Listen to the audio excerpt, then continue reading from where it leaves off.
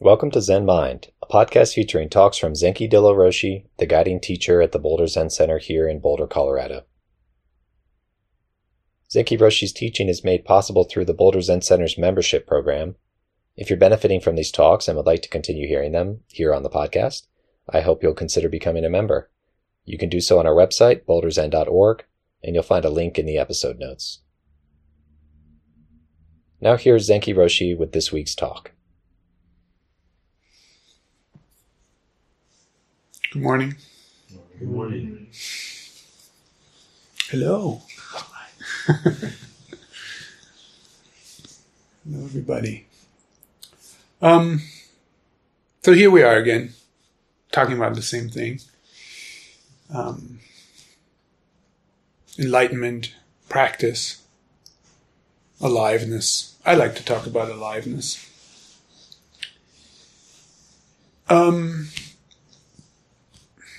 What is enlightenment?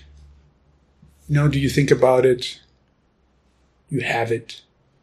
Do you want it? What do you expect of it? Is it accessible to you? Do you think that you need to go to a monastery to achieve it? Yeah, just check in with yourself sometime about your fantasies regarding enlightenment, liberation, happiness, that sort of thing. I remember a quote from Joko Beck, American Zen teacher, who said, enlightenment is the ending in yourself of that hope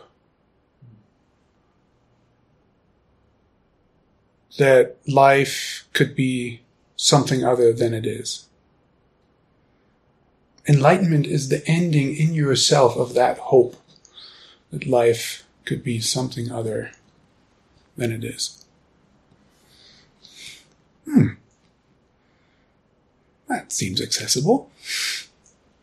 The ending of that hope. Hope is that thought that in the future something will be different for you, that will be better or fixed. And then you employ practice to get that.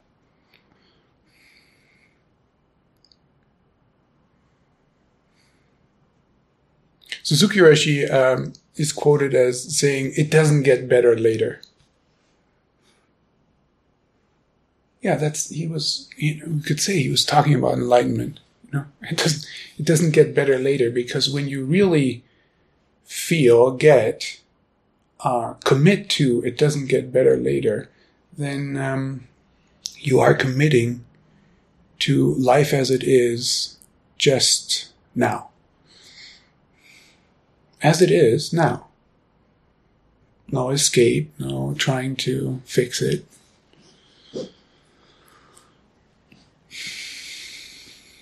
This is exactly what we don't want. This is why I think enlightenment is so seemingly unattainable, because we have a big habit going on of wanting to fix life for ourselves. Life meaning, if we want to be realistic about what we're really working with, life here means the alive experiencing of this very moment. Not life as a kind of general thing, because that's not something you can work with. You can work with this moment, but you can't work with the future that's not here.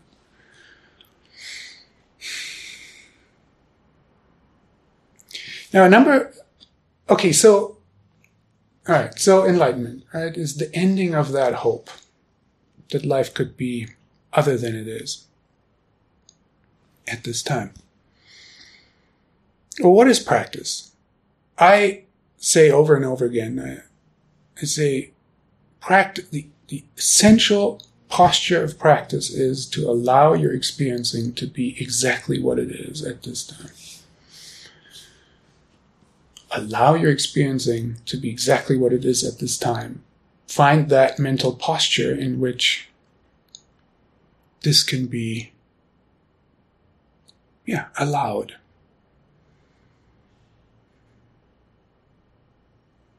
This allowing is the ending, it's equivalent to the ending of this hope. We're allowing the experience to be exactly what it is.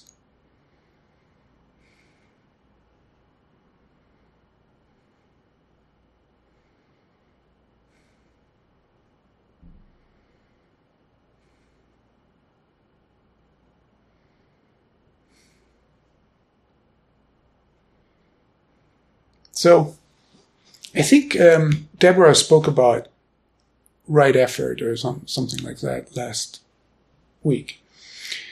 And allowing your experiencing to be exactly what it is at this time, this approach to practice, is, on the one hand, is completely effortless. Because there's nothing you have to do. You just have to allow it.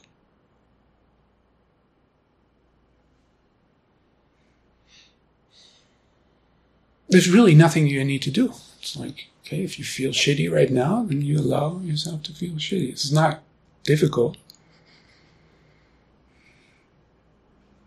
I mean, you don't have to have a special skill or mind to allow yourself to feel shitty. I mean, you feel shitty already. It's not like you have to manufacture the shittiness. It's already there. You just have to make space for it. So, in that sense, it's really quite effortless. But there is effort, and this is the paradox, there is effort because when you engage in allowing your experience to be exactly what it is, you encounter your resistance to that. And the effort is to find out about your resistance, study your resistance, see how it's tied on in with various forms of resistance to various kinds of experiences, and noticing that there's a whole cluster of, ways you attach and resist that is what you experience as yourself.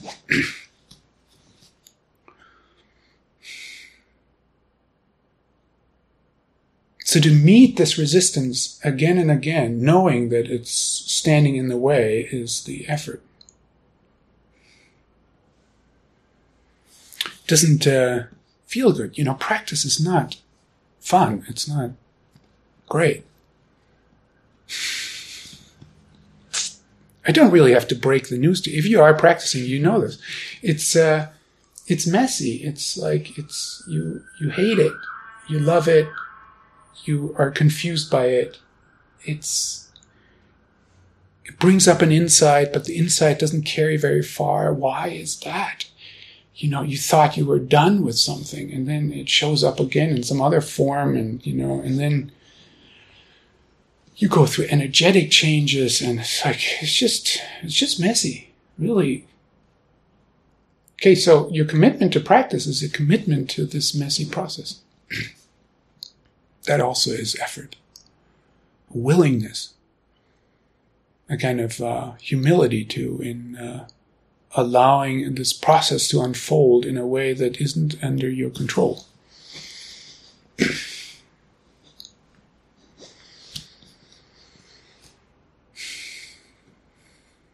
Now, a number of people have asked me about the relationship between Zazen and everyday life, like this eternal question: how do you bring practice, Zazen, the Zazen experience into your everyday life? How's that? What is that relationship? How is it? Does it become fruitful? Now, I think this question comes potentially from different sources. If you struggle with practice, if you're in the what's the point mind, what's the point anyway of this, then I guess the question about the relationship to your daily life is like something like, yeah, exactly. What is the point? It's not doing anything. Everything's just staying the same. My suffering is not going away. Now, if you have a good relationship with practice, these days, or you have this way of putting yourself into a calm mind or feel a certain kind of ease or bliss in zazen, sort of experience it as a refuge that gives you a break from the troubles of your life. I remember pretty vividly, because it kind of shocked me. I remember a first-time sesshin student. After the sesshin, I asked her, "So, how'd it go?" Usually, first-time sesshin students say, "Oh, it's so hard." But, and then, there's some but, and then, anyway, there's a negotiating of the messiness of the sesshin experience. But she said, well, it's great. I loved it. I get to sit down. There's nothing to do. The kids are not, pulling at me. She's the mother of 2 children, Somebody else is cooking. It's great. They bring the food to my place. Wow, it's perfect. I want to do sesshin every day. I was like, whoa, okay. But then, when you think about that, it's like, I was wondering, how will she bring the sesshin experience into her daily life? It's like, when all these circumstances that she was liberated from during sesshin, if they all come back, particularly with the kids, and having to cook, and how do you make that work?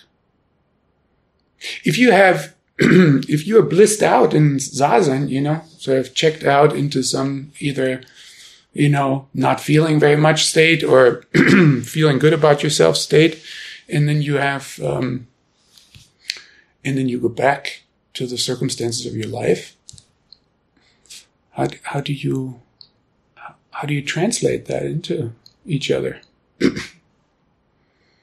But there's another complication maybe for some people. They are confused, or I would say they pretend to be confused about, I'm doing my practice and counting my breath, or I'm following my body sensations or something, right? How am I supposed to do that in my everyday life? I'm supposed to count my breath, or, feel myself all the time, or, I'm busy. I have work to do, and, and then particularly interacting with people is really hard, you can just, can you stay with your breath? I can't. So how's that going to work? What are the practices in my everyday life as opposed or in relationship to or different from zazen? That kind of question. Well, let's talk. I would say you could say for practice to be fruitful, you may need a number of conditions, but let's just say 2. You need daily zazen. For it to be really fruitful and transformative, you need daily zazen. If you haven't said zazen for 20 or 30 years, just say to yourself, I need daily zazen.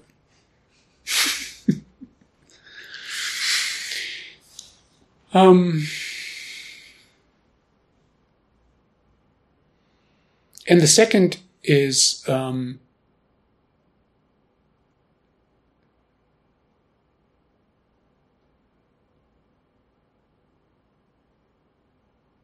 giving attention to what's going on in your life as you are living it.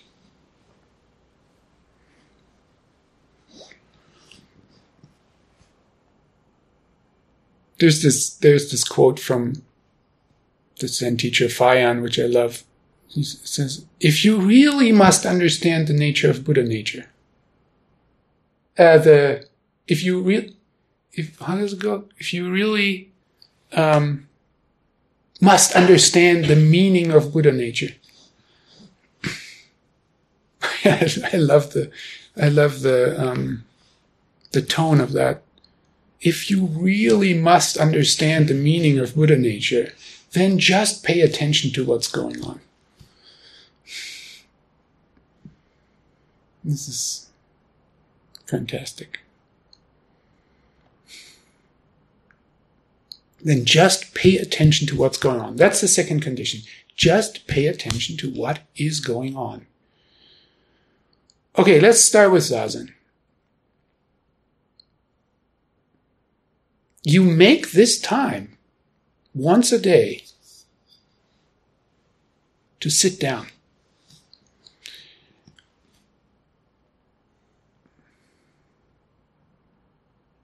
And you can just sit down for 2 minutes or 10 minutes or 30 minutes or an hour. I don't care. You'll find, in the Zen tradition, usually we sit between 30, 40 minutes usually, In some traditions you sit 20 minutes or, at the Crescent Mountain Zen Center in the morning we used to sit 50 minutes. Okay, so whatever.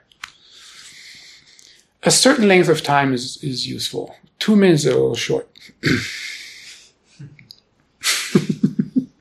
You need a little time to settle out of something and into something.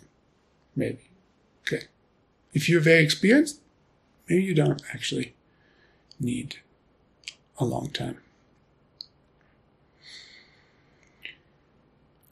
Okay, but you make a commitment. You say 10 minutes, 20 minutes, 30 minutes, whatever it is, what you think you have time for. We're not in a monastic structure. So,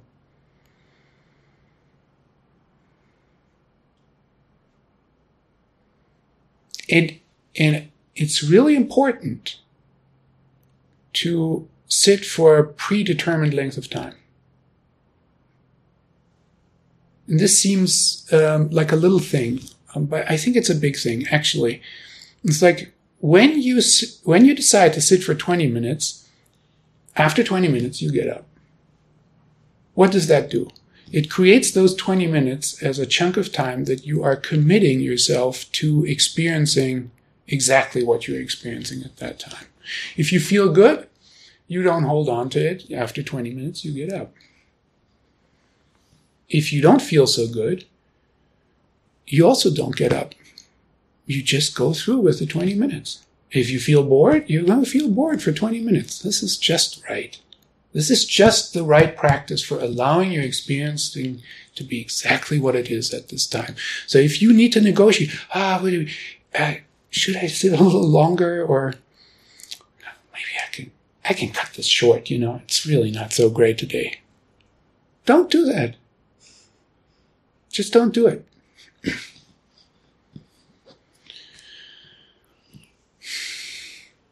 If you get to this attitude of, I'm going to sit for this predetermined length of time, which is your commitment to your experiencing as it is at that time, you really build, over time, you build a kind of strength, a staying power in the face of your experience. Now, I say in the face of your experience, there's already some kind of dualism, which I really don't want to communicate. But anyway, just a manner of speaking.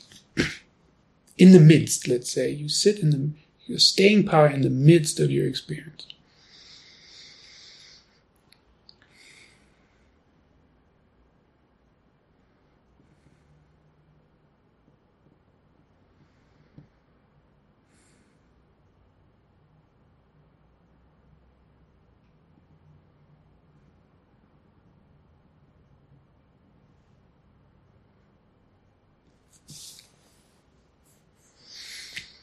And then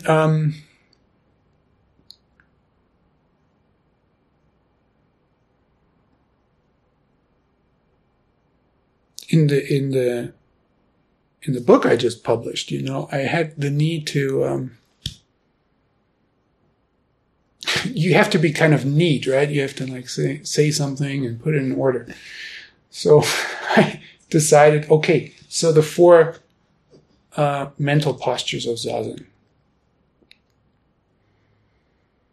And so I want to just briefly relate them. It's like, so you sit down for a predetermined length of time and then you commit yourself to not moving. In other words, you commit yourself to stillness. What is this stillness? This stillness is the staying power. It's like you don't escape. The stillness is the meeting of your experience. And then don't scratch, which is non-reactivity. If I put a different word to it, but don't scratch is this. It's like when there is discomfort, when there is pain, don't scratch.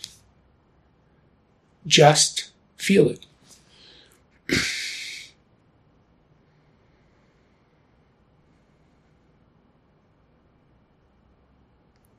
You know this from scratching. If you have a, mosquito bite, it's almost automatic. It's like, So whatever now the scratching in some, or the itching in some other form, pain that you feel in your back or anxiety that has a certain, intensity in your heart or solar plexus, or your tiredness, which is like this lead in your body. You really look at the sensations of everything. Look at the body sensations of every experience. If you feel the lead in your body, which is, I'm deliberately not calling it tiredness right now. If you call something tiredness, if you call the lead in your body tiredness, you already have all kinds of reactive patterns going on about the tiredness, how it's a bad thing, how it's, you really should be in bed, or I don't know what. But if you just meet your experience, it's just this lead in your body. So then just, don't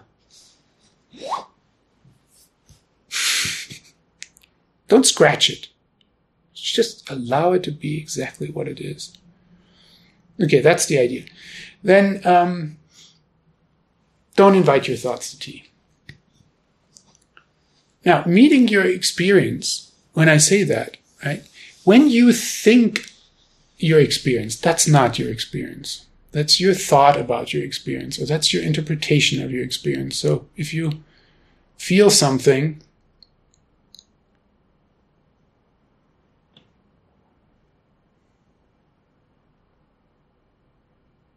I want to make this a little personal right now. So I think I hope it's helpful. So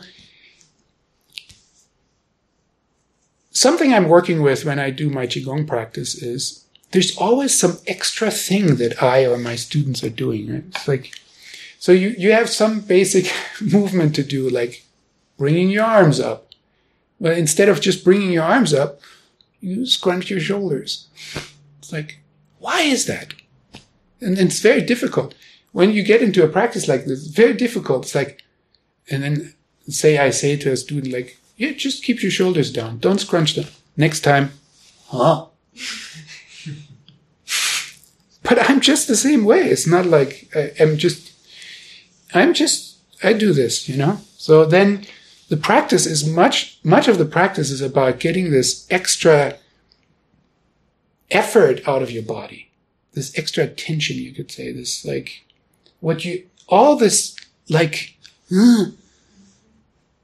contractedness that you actually don't need. Have you noticed this about yourself? There's all this extra contractedness. You get up and so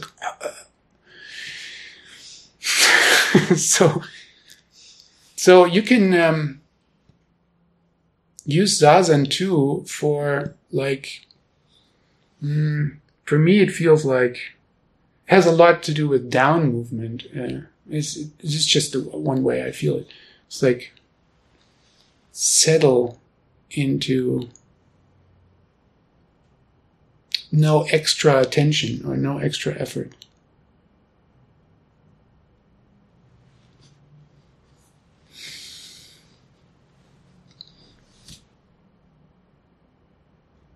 So for decades, I've had this extra tension in my throat. It was so bad that, I don't know, when I started practicing, it's like when I sat down, it just came to the foreground. And then it was like hell. Just felt like somebody had a knife in my throat and was like twisting it around. And it's like, my body just couldn't take it. It's just impossible. So sometimes I would start to cough or sneeze just to interrupt it, but involuntarily. It were these reactions. So it's a lot better. I'm not making any promises. You're just meeting your experience, right? It's not getting better later. So,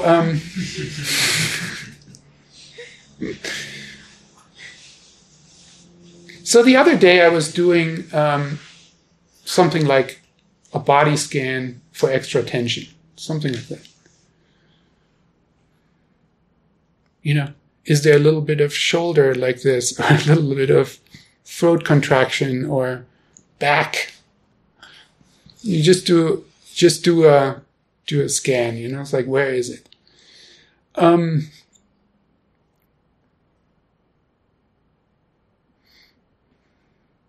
then I came to the throat, and then there's this, like I'm just telling you the story, there's this memory of like, this journey I had with this pain.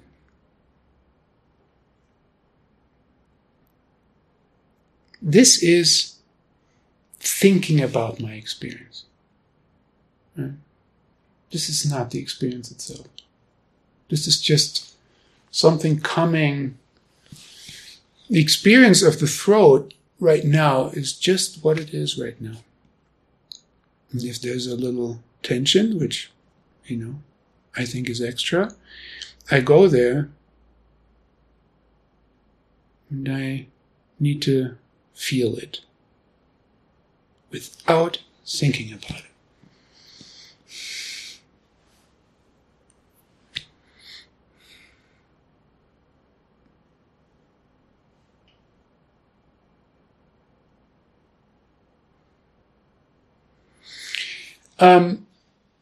Some of you speak to me about zazen is dull or nothing is happening or you don't, it's like you check out or,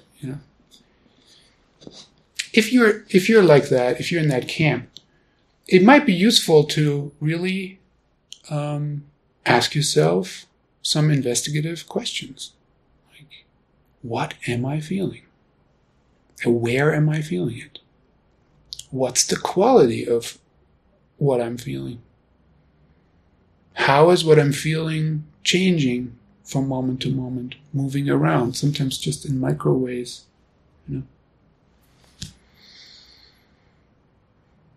Now, when you ask a question like this, you are directing attention.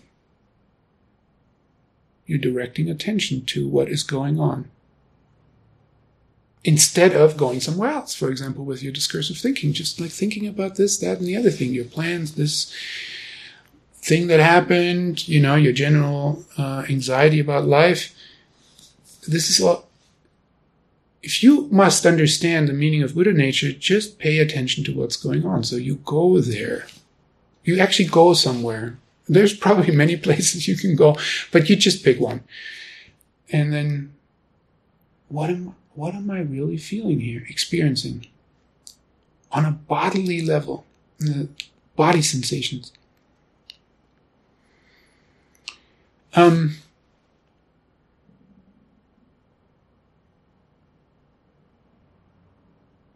Refrain from answering the question. Use the question just to direct attention. If you answer the question, what am I feeling? And then you're saying, I feel pain in my throat. Then you have the thought about your experience and you don't have the experience. Understand? This is pain in my... Well, then you're done. Your mind is done. I know what this is. I'm familiar with this. I've been struggling with this for years. Okay. And you have separated yourself from your experience. You think you're experiencing your experience, but you're not. You're thinking about it. You're naming it, you're interpreting it, you're associating the past, you're hoping for the future.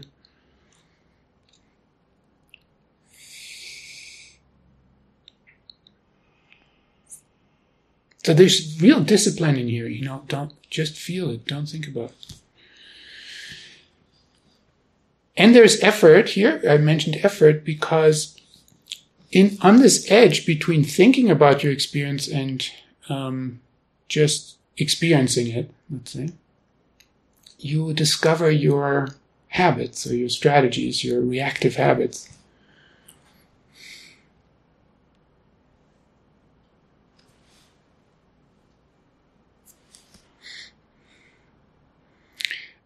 One of my main strategies in life, reactive habits, is that I need to fix it. Now, you can investigate what your habits are, beliefs and habits. One of my habits is that I need to fix it. If there's too much chaos or confusion, I need to go fix it because I can't tolerate it. I just can't. Too much chaos, I need to create order. Too much confusion, I need to bring clarity.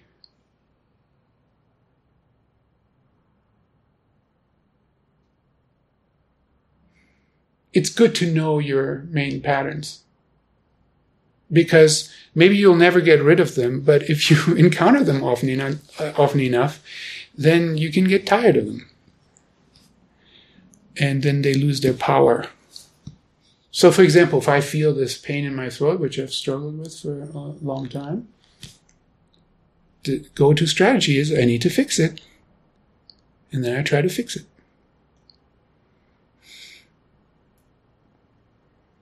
Which is true for every pain in my body. I'm just I sit still, but I really try to fix it.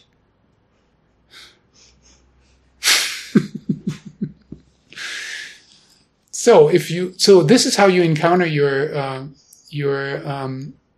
as I call them, reactive habits in your life. And if you want to bring practice to your daily life, you use Zazen to encounter your reactive habits. Then at some point you can acknowledge, this is what I do.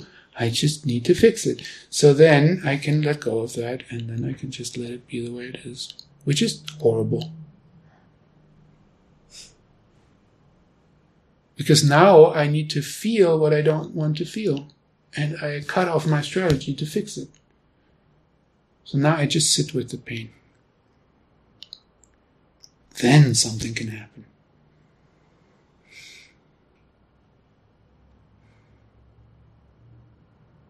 Then it can start to move.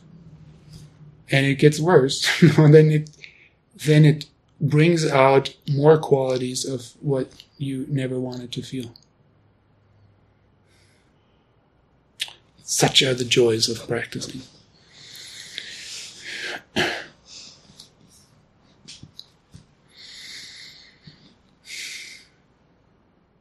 But what you get is an honest relationship with your life, as it is.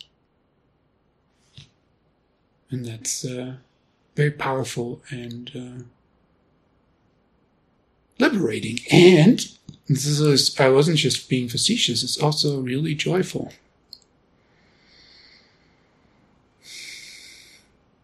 In a particular way. I'll get back to that.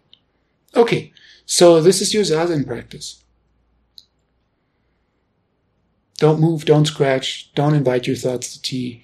And the fourth one I add is don't correct your mind, or we could say don't correct your experience, which I just talked about by don't fix it. That also means don't enhance it. Don't try to escape it. Don't try to replace it with something else. Don't talk yourself out of it. all these ways. Don't exaggerate it either. It's just what it is,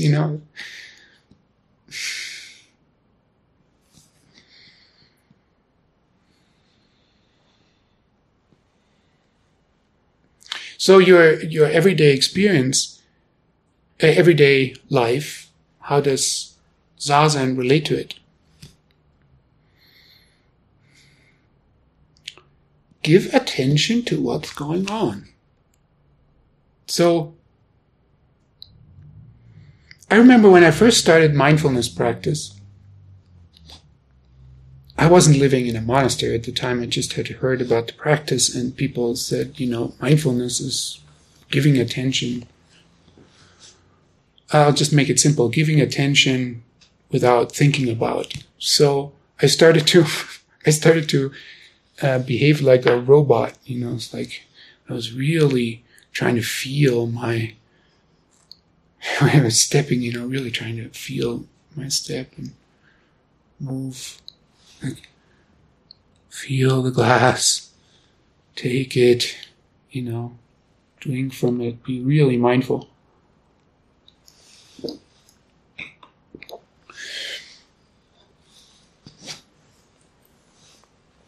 My girlfriend at the time said, if that's how mindfulness looks, I don't want to be with you. It's really what she said. And I was like, oh shit, this is a problem.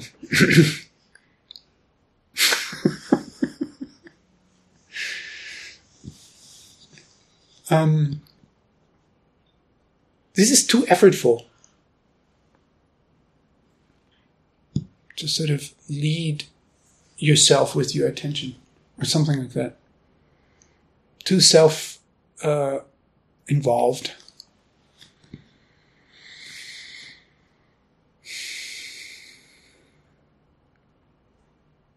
Maybe we need Zazen for a while to develop a kind of, what should I call it, a field-like presence of the mind, so that you can notice yourself through the field in which, so you're kind of present in the space of your life, and then you feel what it's like to move your arm in it. You see what I'm saying? This is like, you notice the pace of your step, or you notice how this feeling evolves in your solar plexus.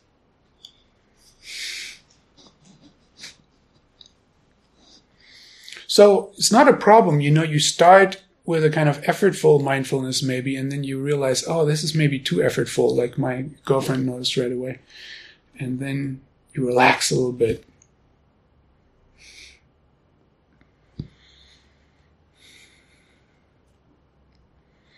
But I think you need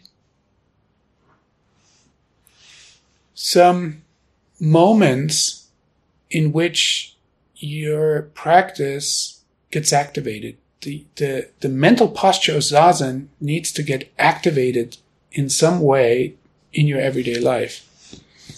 Now, I think there's some assumption maybe built into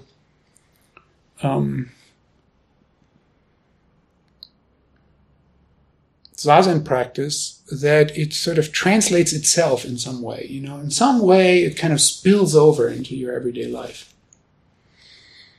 And my experience is that that's true to some degree.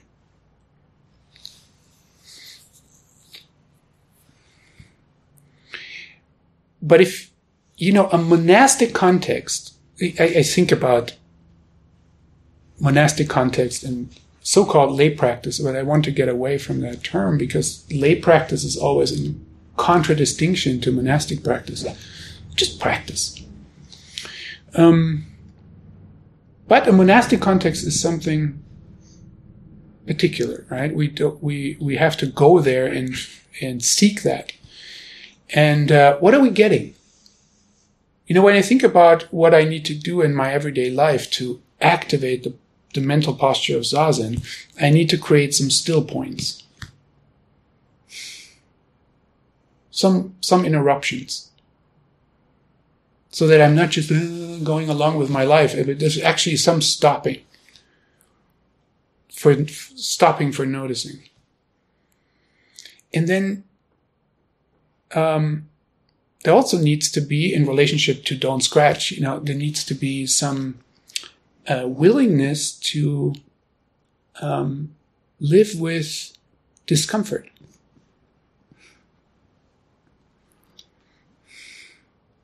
To not set up your life in a way where you reflexively try to get rid of the discomfort and stay in the pleasure zone,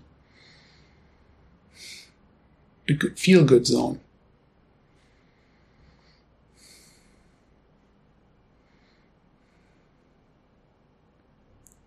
And you need to make space for non-thinking experience.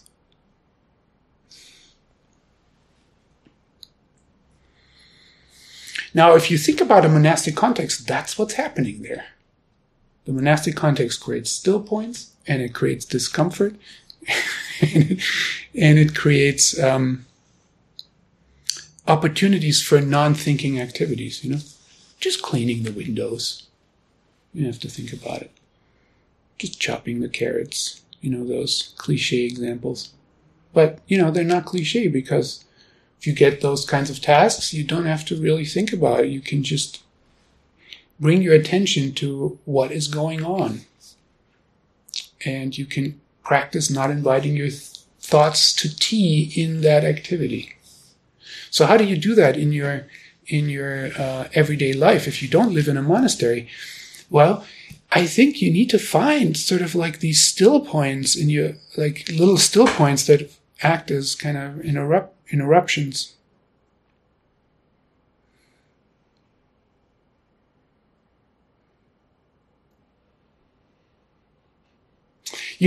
Many people say working in front of a computer is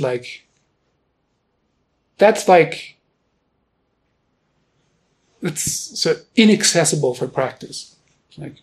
Then I just get sucked in and it's over.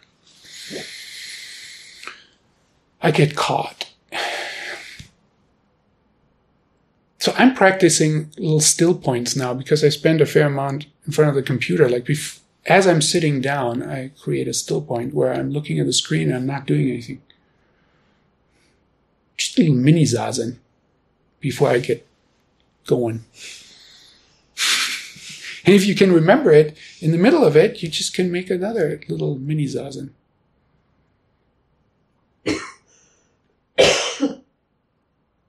There's some frantic feeling or restlessness in front of the computer or on your phone. You feel that. Feel it. How is this happening? Maybe there's no answer to why, but it is happening, so acknowledge it. Do you want it? Do you feel good about it? Is it this is the investigation. Now you can feel, you've created a little still point, and you feel this restlessness, or this way you are drawn into the rabbit holes of the internet.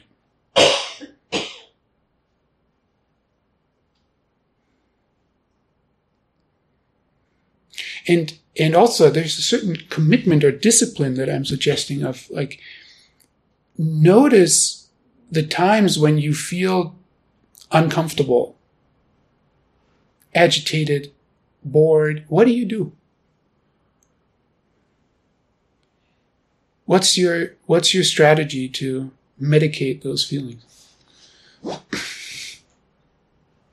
If you have certain go-to medications like scrolling through social media accounts, it doesn't help to judge yourself. It's not necessary. You don't have to say I'm a bad person, I'm using social media. It's just everybody's doing it.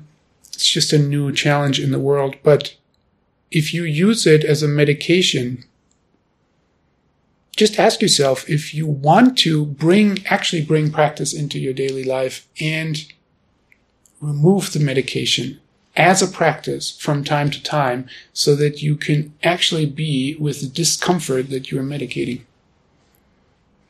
like your boredom,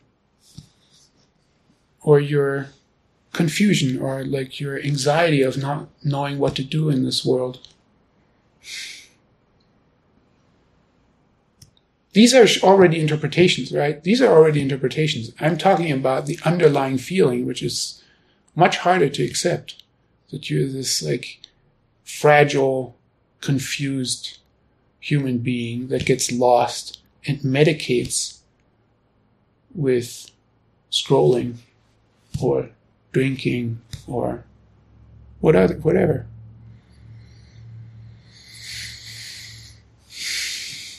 We're all the same.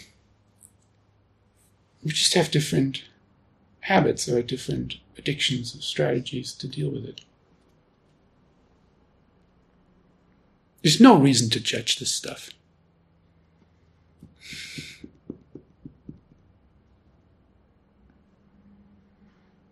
But if you want to bring practice into your life, you got to kind of find out what your strategies are to avoid the feelings you don't want to feel. And this is the effort. Break that and go there. When I say go there, not in an aggressive way, I mean just in this still, non-scratching, non-thinking way, which is very, it's powerful and soft at the same time. Okay. And the discovery that we can make in this approach is that instead of chasing good feelings and pursuing happiness, as we're told to do by our culture, we can find out that there is an aliveness in the midst of these horrible body sensations that we don't want to feel.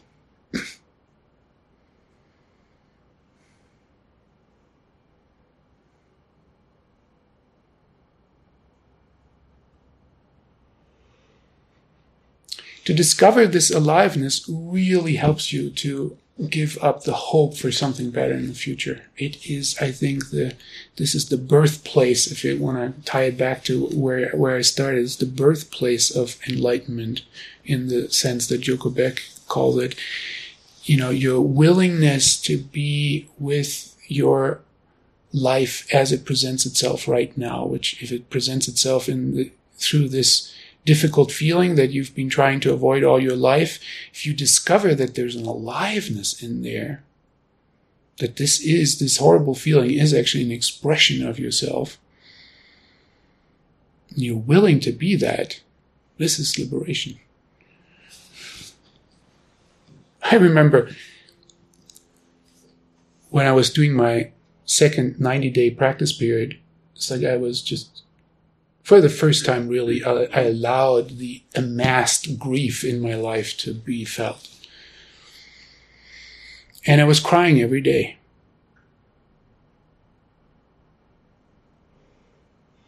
And as I was getting used to the crying, I started to feel this joy creeping in the midst of the grief. This is a complete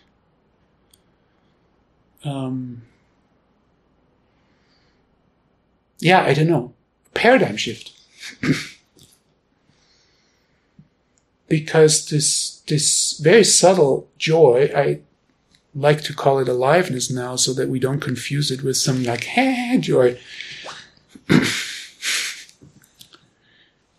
It's a very quiet joy of being alive.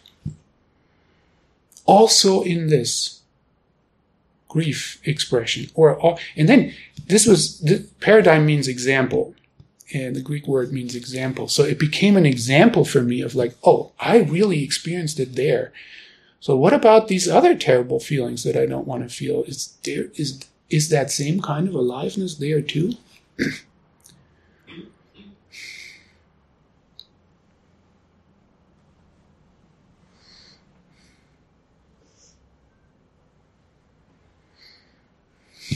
Thank you very much.